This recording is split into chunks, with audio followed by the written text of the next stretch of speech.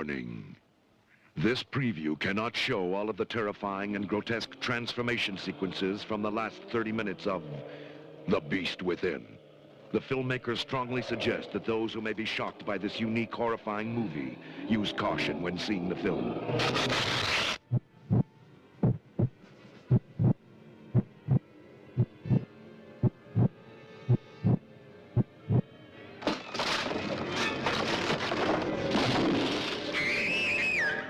Hello, beautiful listeners, and welcome back to Rise from the Dead podcast. I'm your girl Ash, aka Ash to Ashes, and for today's episode, I am joined by one of my newfound friends, Derek. Say what's up, Derek. Hey, I'm so stoked to be here to talk about this wild film. Me too. It's gonna be a good one because, like I told you like a couple minutes ago, I've watched this movie about 3 times now, and I have some thoughts. So, listeners, of course, like always, I like to ask my guests some questions. So, Derek, are you ready? Yeah, shoot. All right. So, first question: who is Derek? Who is Derek? Oh my god. I feel like I'm at the worst possible age to answer that question. I guess I am in a word, horror. I just kind of imbue that in my life in so many ways. You know, I'm a student, a writer, an actor. I'm literally going to school for theater as my major, which is a mistake, but I'm jealous. I really wanted to go to school for theater, but I was like, no, I need to do something else. Or I was just like scared because I'm like, there's so many talented people. But there awesome. are, but it's also, I feel like, I don't know. I've learned so much during my major, but like at the same time, I've kind of, you know, fell in love with film so much these last couple of years that I'm like, I wish I had done film instead of theater, but I'm very grateful for all my experiences. But I guess, yeah, I say Derek is horror. I like that. I like that a lot. So, next question. If you were to teach a horror 101 class, what 3 films will you show your students? The Texas Chainsaw Massacre, the Texas Chainsaw Massacre 2, and Eve's Bayou. Oh, okay. I like those, especially Eve's Bayou. I'm glad that like now that I'm old enough, I can actually understand that movie because it's like imagine like 8-year-old me running around and try to watch this movie. I'm like, what is this? No, I feel that. There's a lot of movies where I've kind of come back to them recently and been like, oh, this movie's like about something. It's not like just a series of random events. Right. So would you say that you're a huge Texas Chainsaw fan? Yes, the original Texas Chainsaw Massacre is my favorite horror movie. I love that movie. And this wasn't part of the question, but I'll give it the answer No, anyways. you're fine. Go ahead. The subject of the class would be modern horror as fairy tales. And that's why I would use those 3, because I believe that the Texas Chainsaw Massacre is the perfect American fairy tale. Okay, I never heard of like that, like the Texas Chainsaw being described that way. That's very interesting. I like that take on that. So, are you excited about the new film that's coming out? I am. I just wish we had like, you know, I mean, I know we know the cast, which is, you know, it's a very exciting cast. You have, oh, why am I forgetting her name? But from Silent Hill, the villain from Silent Hill is in it, and I think that's very exciting. Um, I think Jorge Lindeborg Jr. from Bumblebee is in it as well. But yeah, I'm excited. I'm always excited for a new Texas Chainsaw Project because I feel like we've had 8 movies and they're all so different from each other. Oh, yes. Like, And the it's, timeline is just so all over the place. oh yeah, people think the Halloween timeline is complicated. Like, let me introduce you to this classic franchise. Right. No, but wait. Yeah, I'm excited too. It seems like because I finally read up on the little synopsis for it, and it seems like they're going to take little elements from the first film and add it on to this one, which I'm excited for. And then we're going to have an aging Leatherface, and Sally is going to be there, obviously played by a different actress, R.I.P. But yeah, I'm super excited. Hopefully, um, it comes out in time because I know with COVID, everything got messed up and pushed around, and I just hope we get to see it soon. Yeah, I hope it's not like that Children of the Corn remake that came out earlier this year. Oh Lord, I have not even watched that. Me neither, because I don't know how, because like it was released with no fanfare. There wasn't a trailer. Like it just kind of dropped silently. And I really hope that this movie does not do that. Yeah, I remember reading up about the Children of the Corn, how they were doing the whole like gender swap with the two main children. So instead of like males, there was gonna be females. And yeah, I haven't heard anything about it ever since. Was it released through Sci-Fi or was it just I don't even know. I just know that like it came out earlier this year, and that's the last I heard. maybe I'll take one for the team and check it out. I don't know. That's a big maybe. Right, because if it released and like nobody talked about it, that's not a great sign. That yeah, that means y'all done messed up. Alrighty. Um, what will your last words be if you're about to get killed by a villain? Um, can we kiss first? Especially if it's Michael Myers. Oh, okay. So Michael Myers will be like your love thing. Yeah, I don't know why. I think Michael Myers is super sexy. It's because he's all tall and just quiet. He gets I the mean, work done. yeah, those are both qualities I really love. Tall and quiet. But my roommate and I just watched the Rob Zombie Halloween last night, and that Michael Myers is so tall. I was like, wow, this is really, doing a lot for me. But yeah, Michael. But I mean, that's not like I'm not putting like Freddy or Ghostface or Jason down or anything. You know, Right, right. I would kiss any Ghostface. Except for I feel like Jill would stab me. Jill was cuckoo.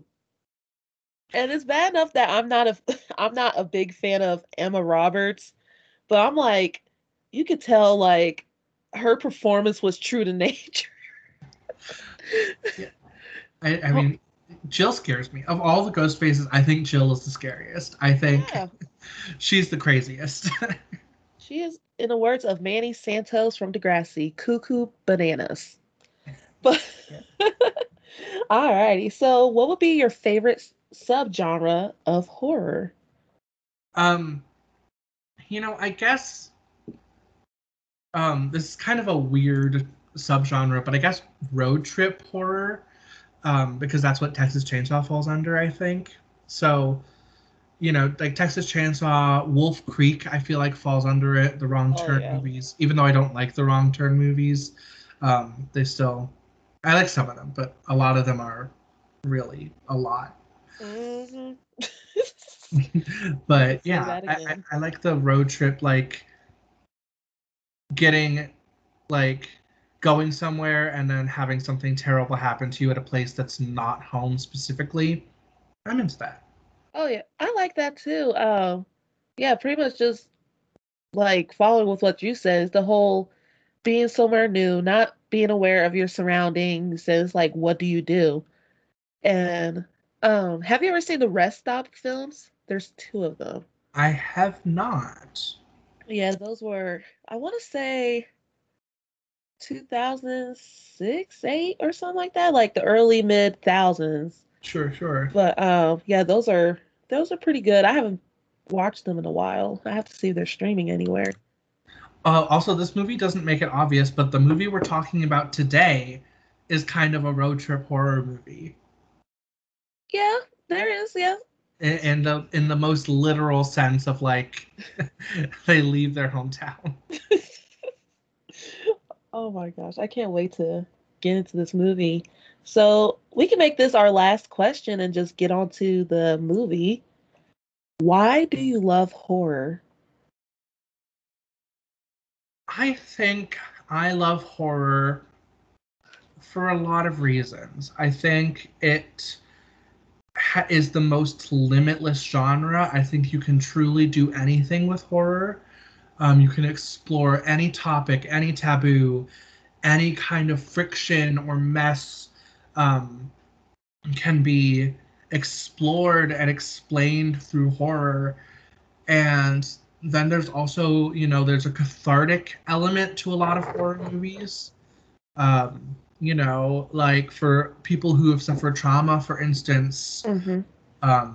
A lot of horror movies can really resonate with us, and that's definitely been an aspect that has brought me like more into the genre since I was like 11 or 12. And I really like the community has really made my love stronger, especially as I've connected with more black horror fans and just horror heads. Like I've just found this great community of people online to just talk about our love of the genre with, and that has just made me love horror even more and exposed me to so many more movies.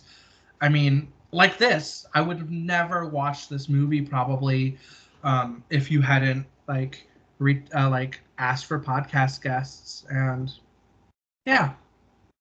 Oh, I love So that. I agree with everything you just said. Horror is just, there's just something about it that it just touches your soul.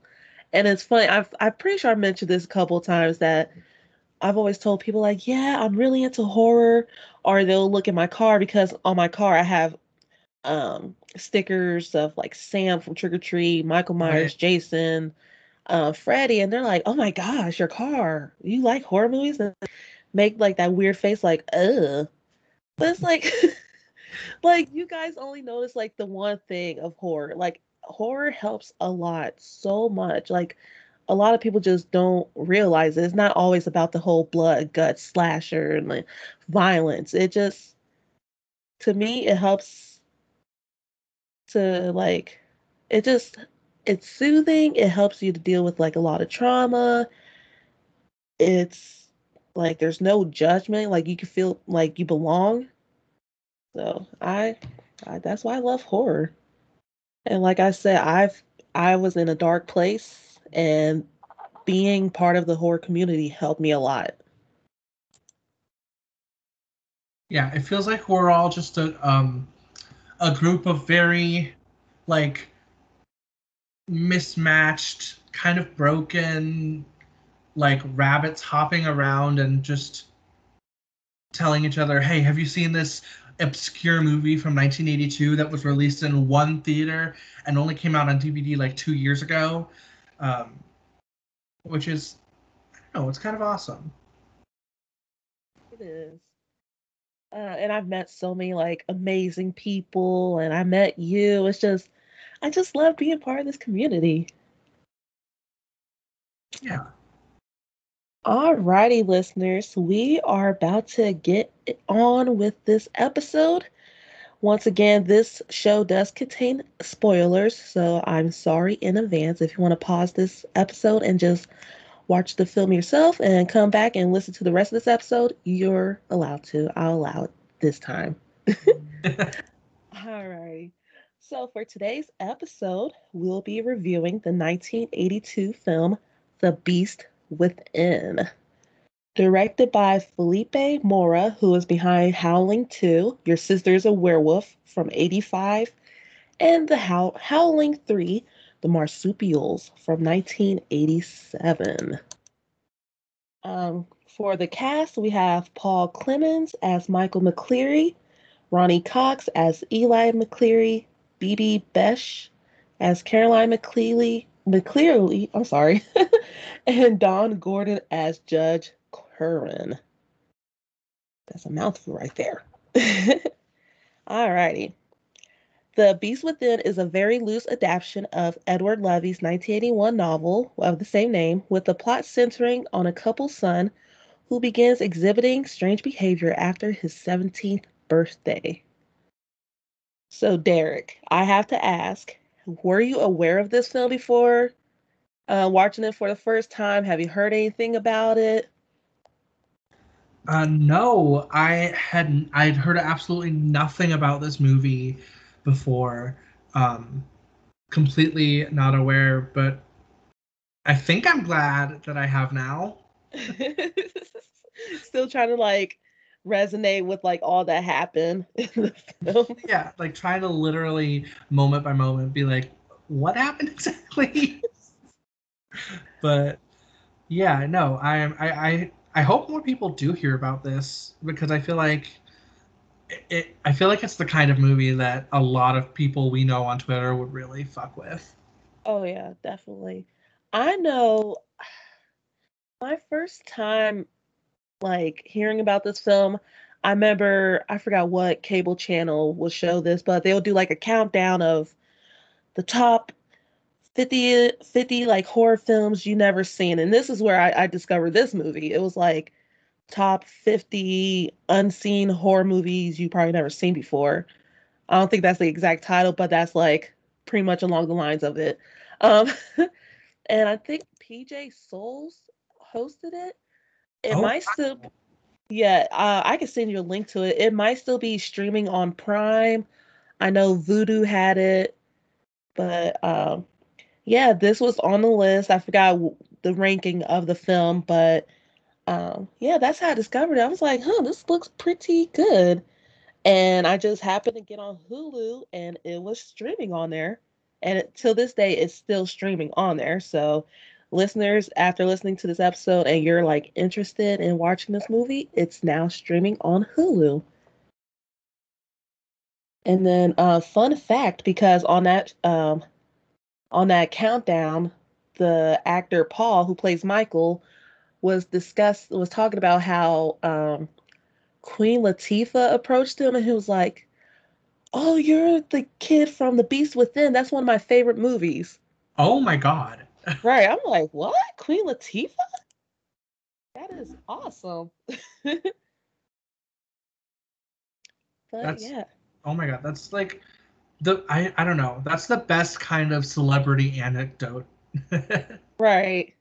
I mean, I love me some Queen Latifah, so I'll be like, "Oh my gosh." I'll be so starstruck if I was him.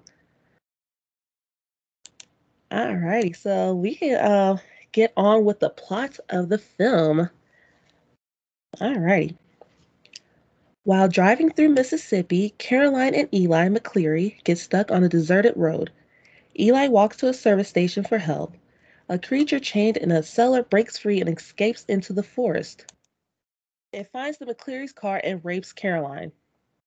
Eli and the service station attendant find her lying in the forest. As they drive off, two gunshots are heard.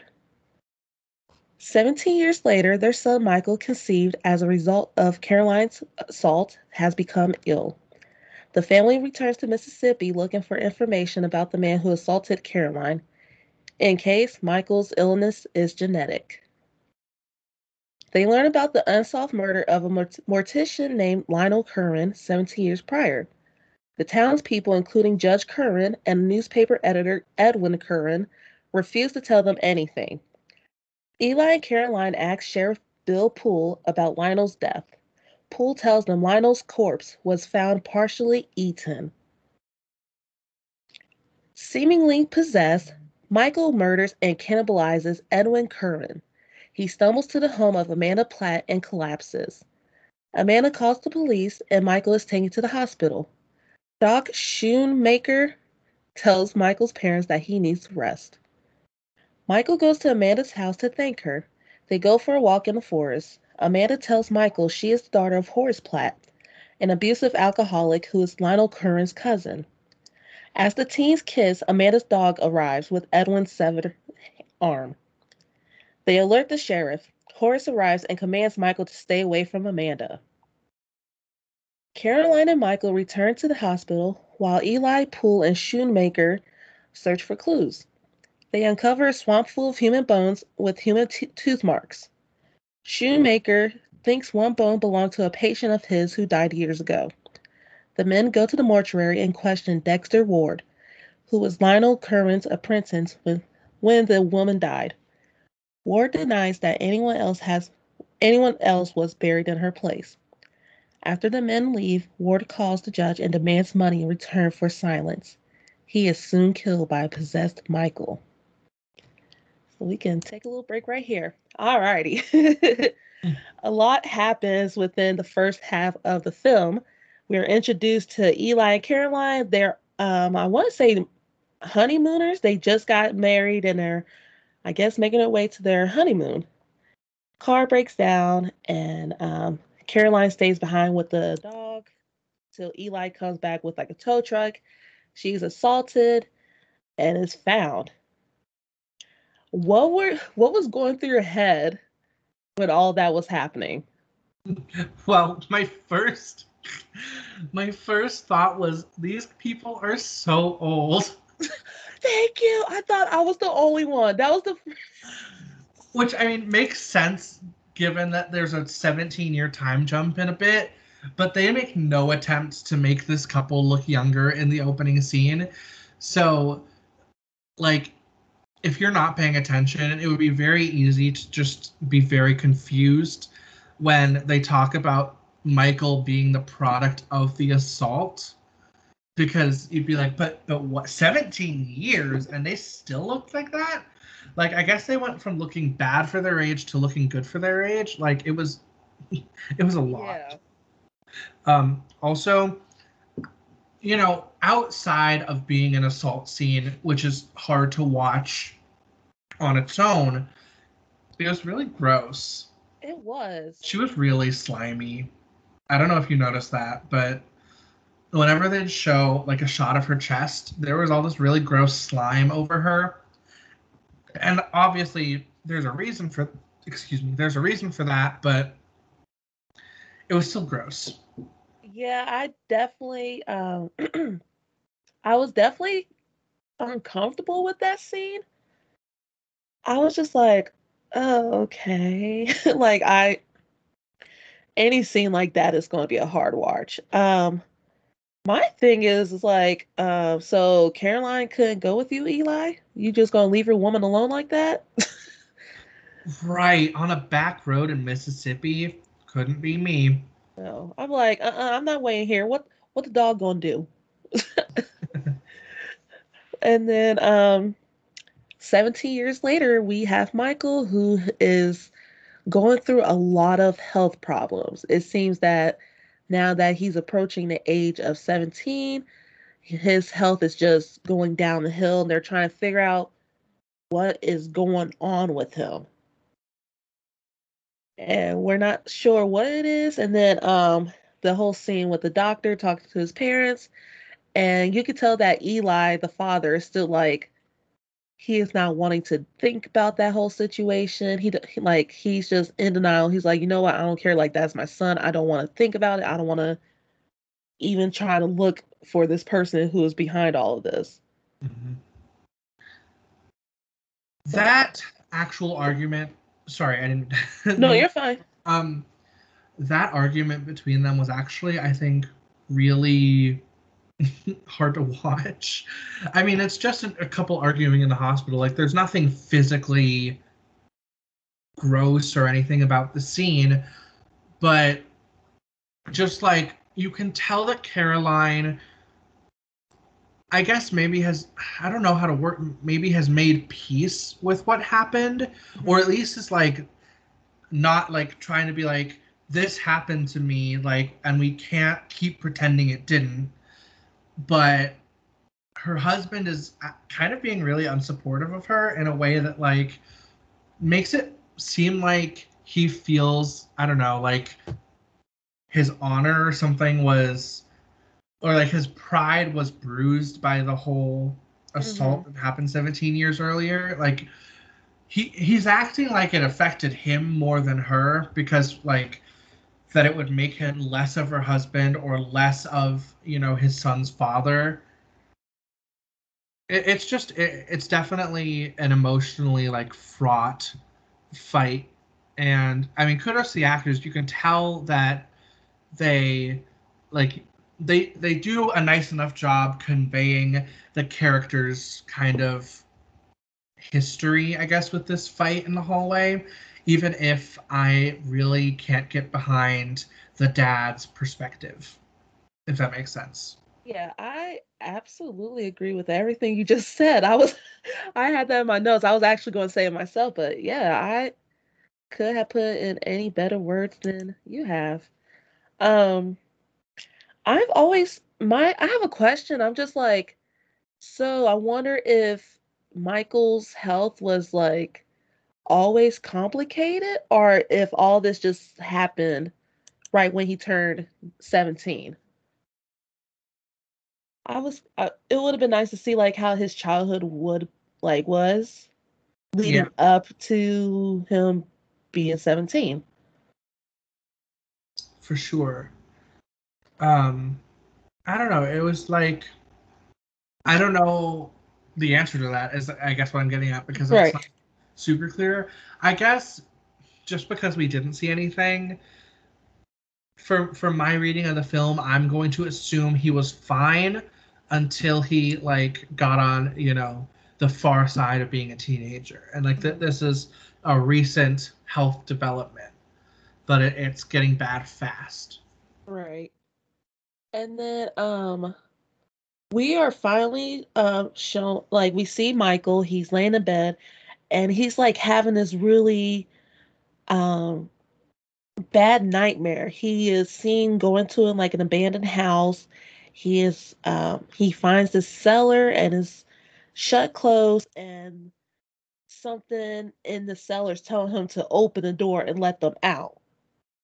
And there's a lot of foreshadowing going on in this nightmare because we later on see in the film what's down the cellar, who or what is in the cellar, and how they play a huge role with Michael's deteriorating health. So we had that going on, and then we can skip on over to Eli and Caroline. They go back to the small town in Mississippi and try to find some like information on what happened that night um, with Caroline's assault. They're just trying to figure out who could be responsible for it, if it was like reported, any news clippings, and the townspeople they meet are just sketchy right off the bat. Mm-hmm. They're like, no, we don't know what you're talking about. Like, we're just a little town. The only huge thing that happens is like a couple of barn fires. That's it. I was like, mm-hmm, yeah, I ain't shit. It's very, I mean, that's kind of what makes this the road trip horror subgenre, right? Because the locals are all very unhelpful, they're hmm secretive, you know, and they very much make the family feel isolated in this small town. Definitely. And then moving on, Michael escapes the hospital. Something is telling him he needs to go to this town and see if he can find not Edward, Edwin Curran, who is the newspaper editor that we saw earlier in the film. Um, Michael is pretty much possessed, and this is actually one of my favorite scenes in this whole movie. It's just like the whole suspense and the uneasiness in this whole scene, especially with Michael. Oh my gosh, he was like, I don't know how to describe him. He was just like creepy, and I just felt so uncomfortable. Like the camera like would go over to Edwin, and then like it'll go over to Michael, and you just see like that little grin, like the little smirk he had on his face, and it's just like that evil smirk, like, oh, I'm about to fuck you up. Yeah. But yeah, he Edwin mistakes Michael as a food delivery boy, and he's like, "Oh, I got plenty of food. Like, I'll feed you. You look hungry." And the whole scene with Edwin preparing that ground beef. was just weird because he was having a little too much fun with that. Yeah. He's like, oh, this is gonna be good. And he was just, yeah, having too much fun. And then Michael was like, oh no, I'm about to mess you up. And that's when Michael kills Edwin and eats him. Hmm. Also, Edwin's shirt is so dirty. Like, he's wearing a white tank top and there are stains all over it. I'm like, fam, don't you wash your clothes? Right. And it's funny Get a Tide because pad. when we're first introduced to him, he looks like he's very strict and he likes things a certain way. And then cut over to this scene, and he's just like he's drunk, he's messy, he looks like he stinks. And I'm like, sir, what are you doing? Yeah, that house definitely smells terrible. It's probably all that meat. It's like, I'm just kidding. All right. Sorry, I lost my place. We are introduced to Amanda, Michael's love interest. And this scene was weird too. He shows up to her house and he's like, oh, I just want to say thank you for saving my life. And then he asked if he can come into her house. I'm just like, boy, you are so forward. Like, you don't even know her like that. You're just like, can I come in? Yeah. That scene on the porch didn't bother me as much as the next scene. Oh, in the like the lake area or Yeah. the woods. Yeah. Yeah, because they're like walking along and he's just like, do you have a boyfriend? And he asked her this like 2 or 3 times if she had a boyfriend. And he's like, why not? Why not? You're beautiful. You should have a boyfriend. And like from that scene, I was getting total creeper vibes. It reminded me of when I used to be on dating sites and you get those creepers hitting on you. But Yeah, Michael. I mean, it's hard to judge Michael and like empirically because it's like how much of this is like, you know, the spirit of the actual monster and how much of this would Michael have, done himself. But uh he is he's being very creepy during this walk they take. yeah, and this might be weird, but I keep going back and forth. Is Michael handsome or is he not? I Am I think attracted to him or like what's going on? I don't have an answer for that either, but I think what threw me off about Michael's looks is that he kind of looks like an actual teenager, and we're so not used to seeing that. Mm-hmm. Like we're used to seeing like movie star, like 20 something, like that level of looks for people playing teenagers. But when you get someone who kind of looks just like a regular teenage boy, it's like what is this? I have a Uh-huh. friend Dylan who looked a lot like Michael in high school, and so that's like, wow, this is like kind of weird. Right. It's like, oh, y'all actually did your research and hired actors that look appropriate for the role. Okay, sorry. I was like, wait a minute. All right. So Caroline and Michael return to the hospital while Eli, Poole, and Shoemaker search for clues. They uncover a swamp full of human bones with human teeth marks. Shoemaker thinks one bone belonged to a patient of his who died years ago. The men go to the mortuary and question Dexter Ward, who was Lionel Curran's apprentice when the woman died. Ward denies that anyone else was buried in her place. After the men leave, Ward calls the judge and demands money in return for silence. He is soon killed by a possessed Michael. At the graveyard, the men discover the woman's coffin is filled with rocks. They return to the mortuary to question Ward but find him dead. Michael, still possessed, finds a man named Tom Laws. Laws converses with the spirit possessing Michael, whom he calls Billy Connors. Assuming direct control of Michael, Connors describes using magic to return as a spirit to punish the Curran family after his death 17 years ago. The next day, the judge tells Poole to investigate the murders. Laws, Laws tries to tell Poole that Connors has possessed Michael and is killing people, but Poole dismisses him. Connor kills Laws for talking to Poole. Afraid of his behavior, Michael goes to Amanda and warns her to leave town. While she packs, Connors and Michael struggle to control Michael's body. Michael throws himself from Amanda's window to prevent Connors from killing her. He returns to the hospital and begs to be killed, fearing that Connors will take over and Michael would be unable to stop him. He tells Poole and Eli to go to Lionel Curran's house and look in the basement. They find a skeleton with a chain wrapped around its leg, which they assume is Connor's remains. At the hospital, Poole, Eli, Caroline, and Schoonmaker witness Michael's metamorphosis into a monster as Connors takes control and kills Horace. Everyone flees to the police station. Judge Curran confesses that Lionel was responsible for Connors' death. After discovering Connors was having an affair with his wife, Lionel killed her and imprisoned Connors in his cellar. He fed Connor corpses stolen from the mortuary until one night Connors metamorphosed into a monster, broke free, and killed Lionel.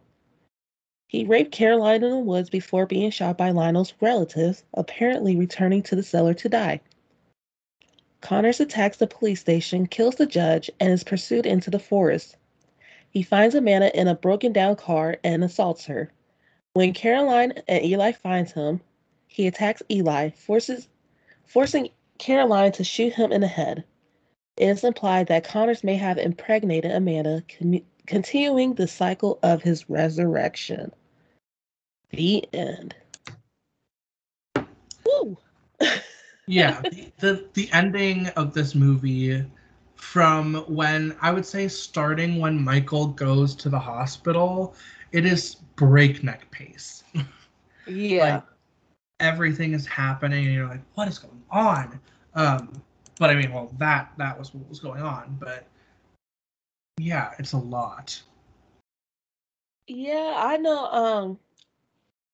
I probably want to say like my first time watching this, I did get confused with the characters and like all the people that were responsible for Connor's like murder. So I was like, okay, so we have this person, and then okay, how's Lionel related to this? And it wasn't until like this second and third watch I finally understood everyone's role in this situation. So, what were your thoughts? Like, how did you feel about how the film is broken down? Like, you have like, it says like the first night, and then the second night, and then we have like the big climatic ending of Michael's full metamorphosis. I mean, it feels like, standard 80s monster film in terms of structure. That all made sense to me. And I actually do think they did a good job, like, segregating events between the nights so that it didn't feel like it was all truly all happening at once, because that would have been a bit harder to follow, I think. Mm-hmm. Um, that said, I think it would have been. This is not exactly the question you asked, but I think something they could have done to make the ending a little bit cleaner is just keep all the action at the police station and not have them run back into the woods, even though I get that it's like cyclical. It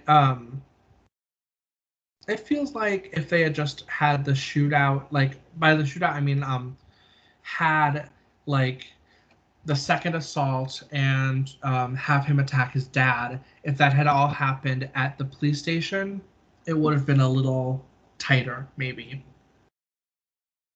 That's a random thing, but yeah. No, I agree with that. Yeah, I know I kind of had a little like issue with the last act, especially when they go running into like the woods, because it was a little too dark to actually see what was all happening. Yeah.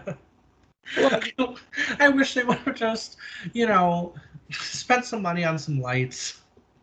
Right. And I get like they were trying to be like, oh, like it's a mystery. We're not sure what's all going to happen. But it's like, well, as a viewer, I can't really tell who is who. It was some Game of Thrones lighting in there. Like, Uh-uh.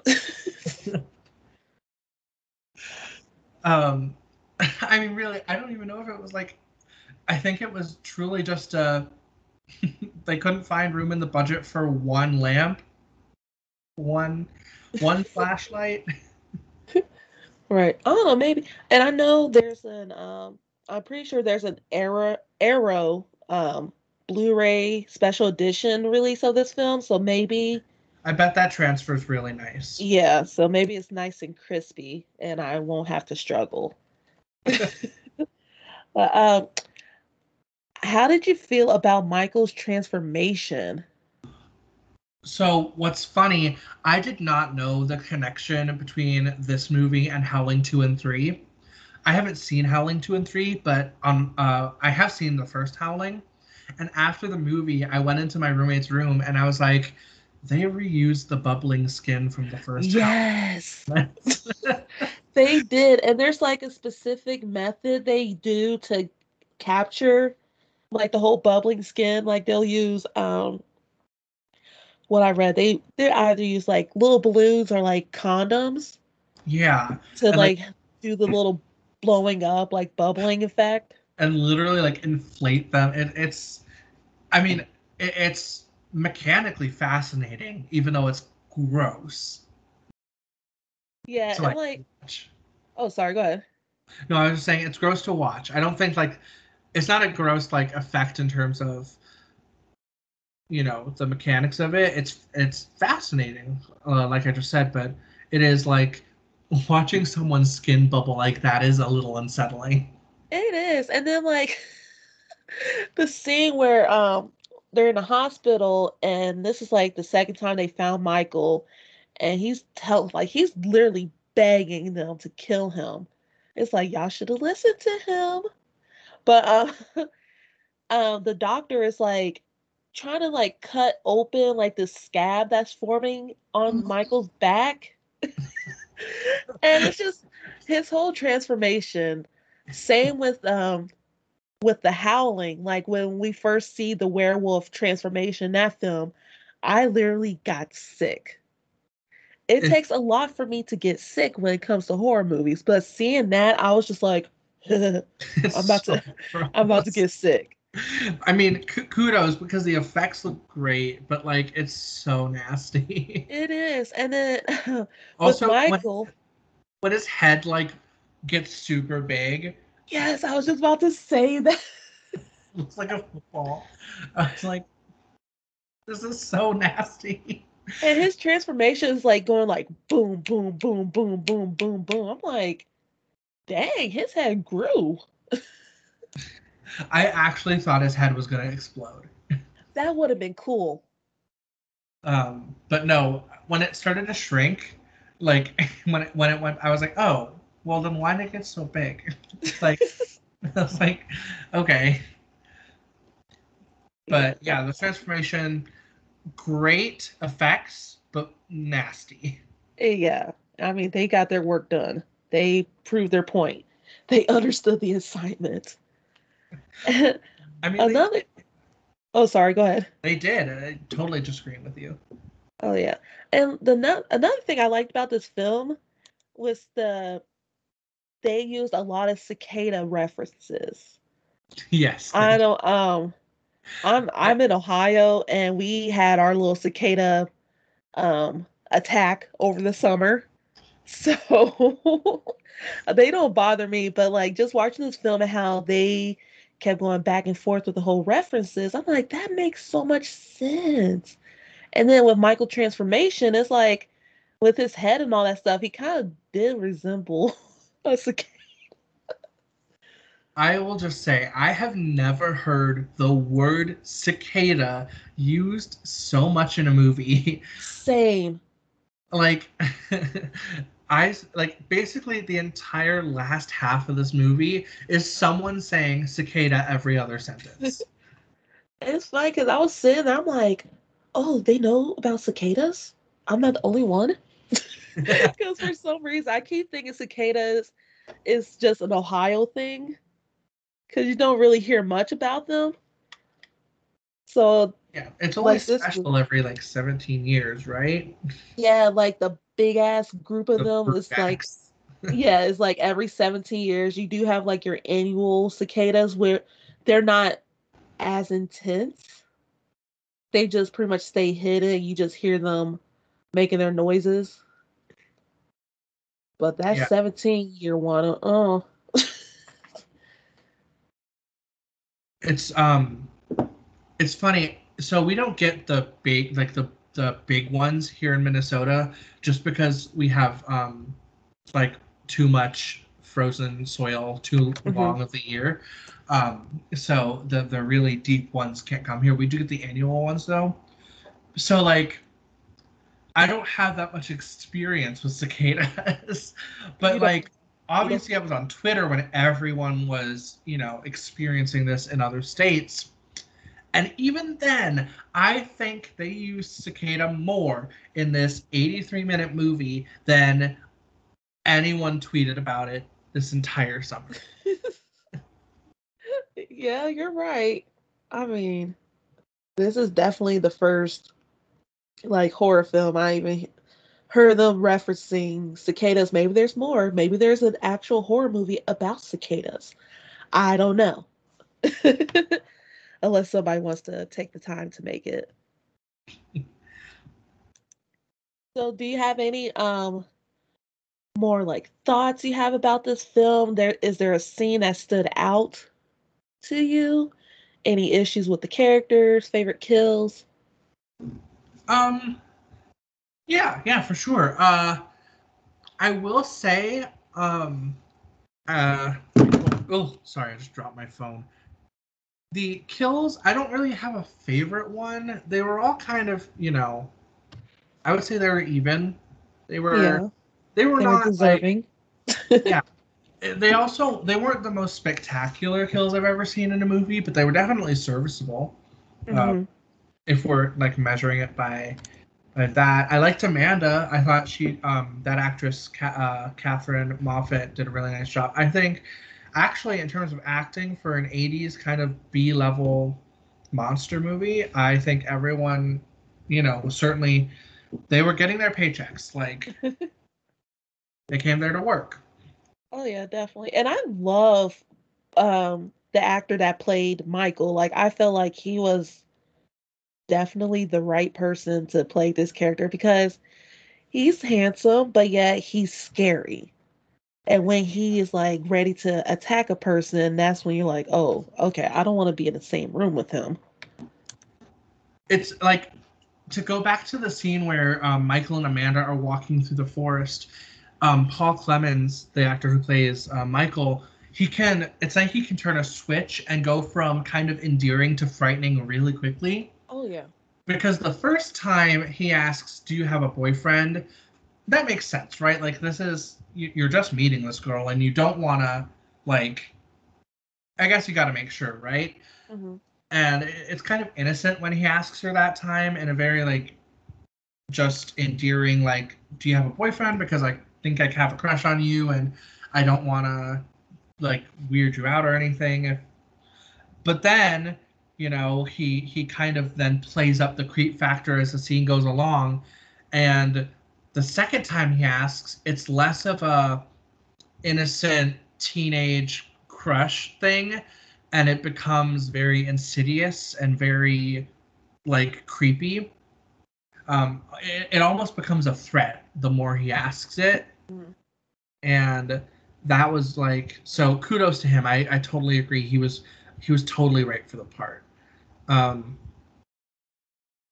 and also the scene when he is begging these people to kill him, I believed him.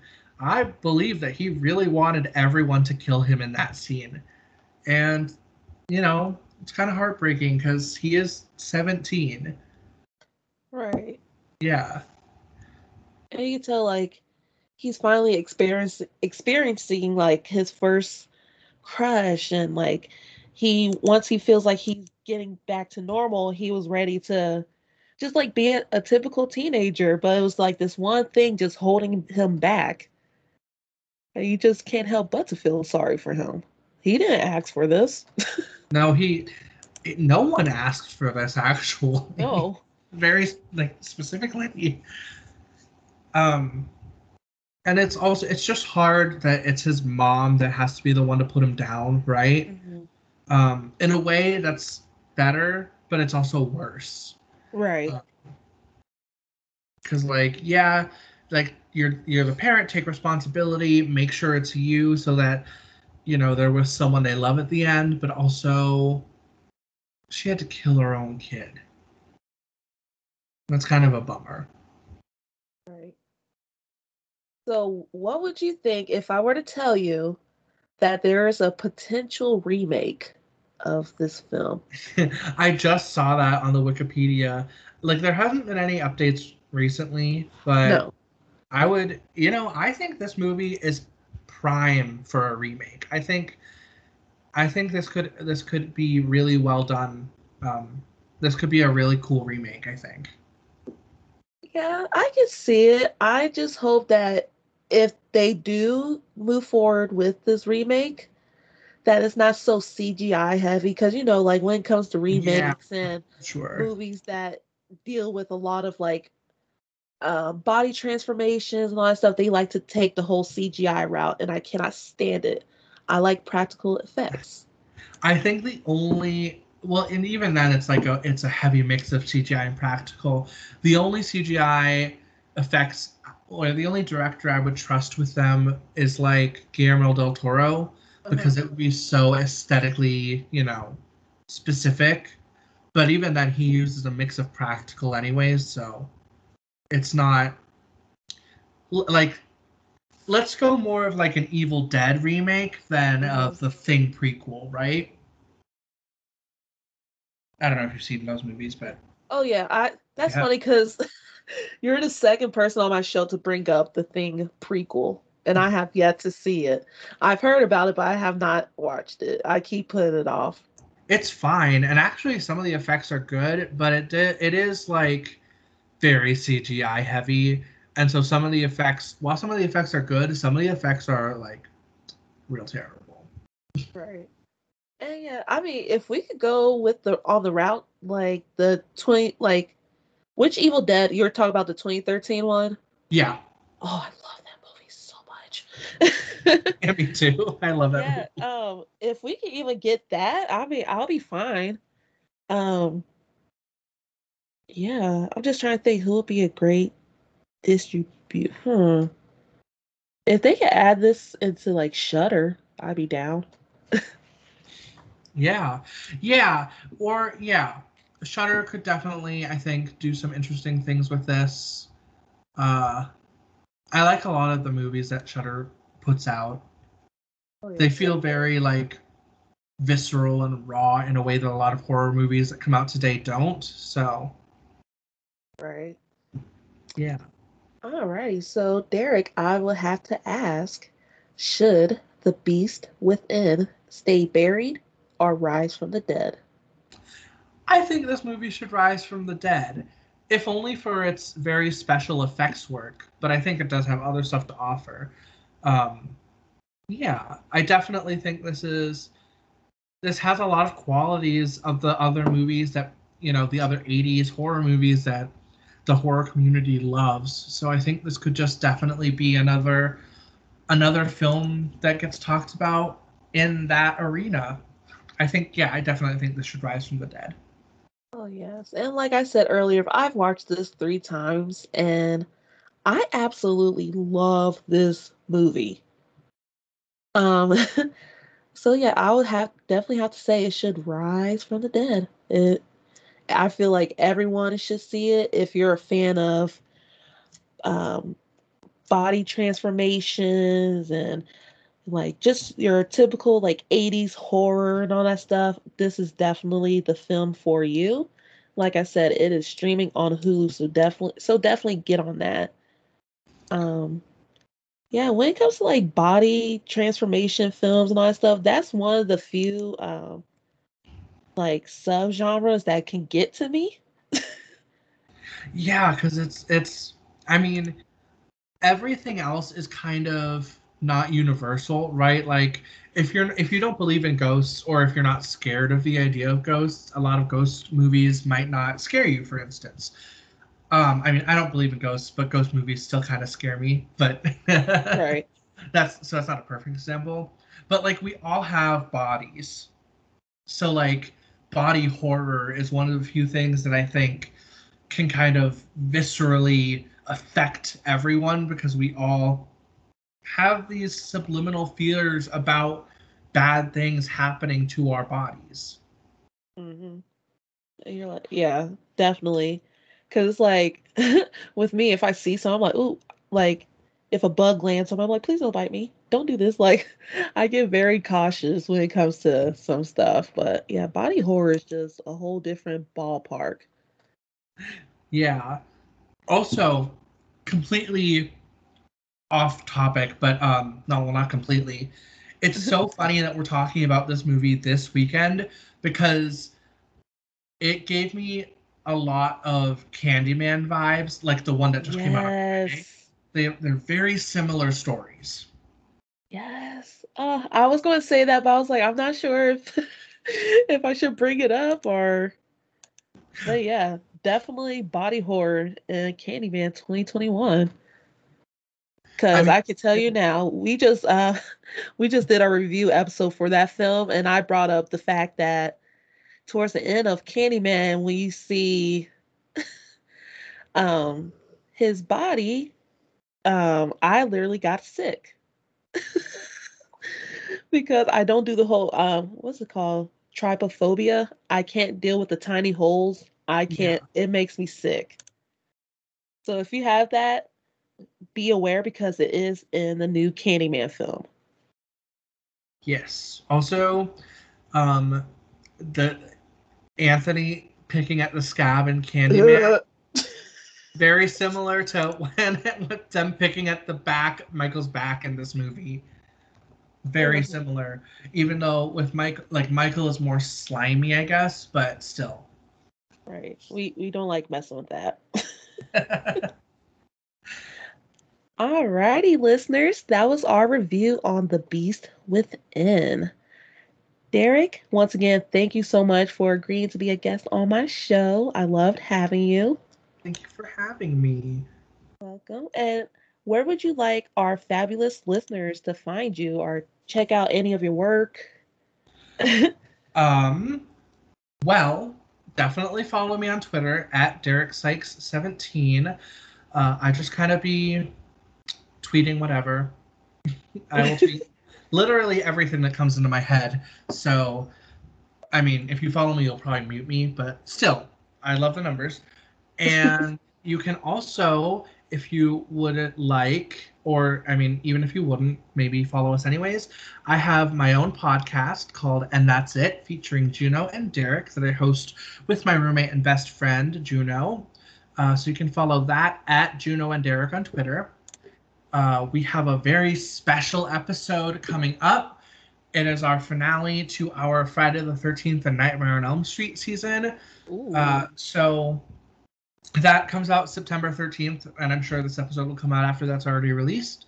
So we wrote and recorded an original Friday the 13th screenplay that we performed for the podcast. So that should be out by whenever this episode comes out. That is awesome. I can't wait to check it out.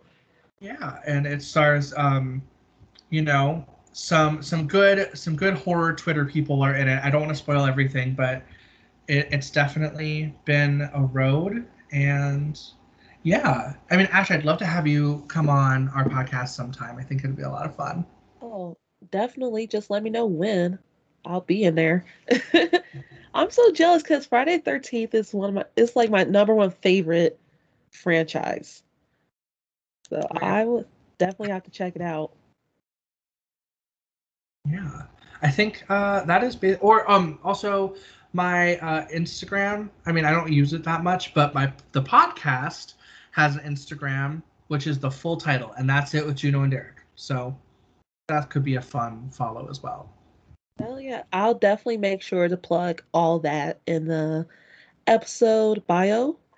And listeners, you can find me on Twitter at Ash to Ashes. That's Ash with the X in the middle, Ashes. And if you have any movie suggestions or if you would love to be a guest on this show, you can send an email to risefromthedeadpod@gmail.com. All right, listeners, this is Rise from the Dead. Y'all take care. Bye.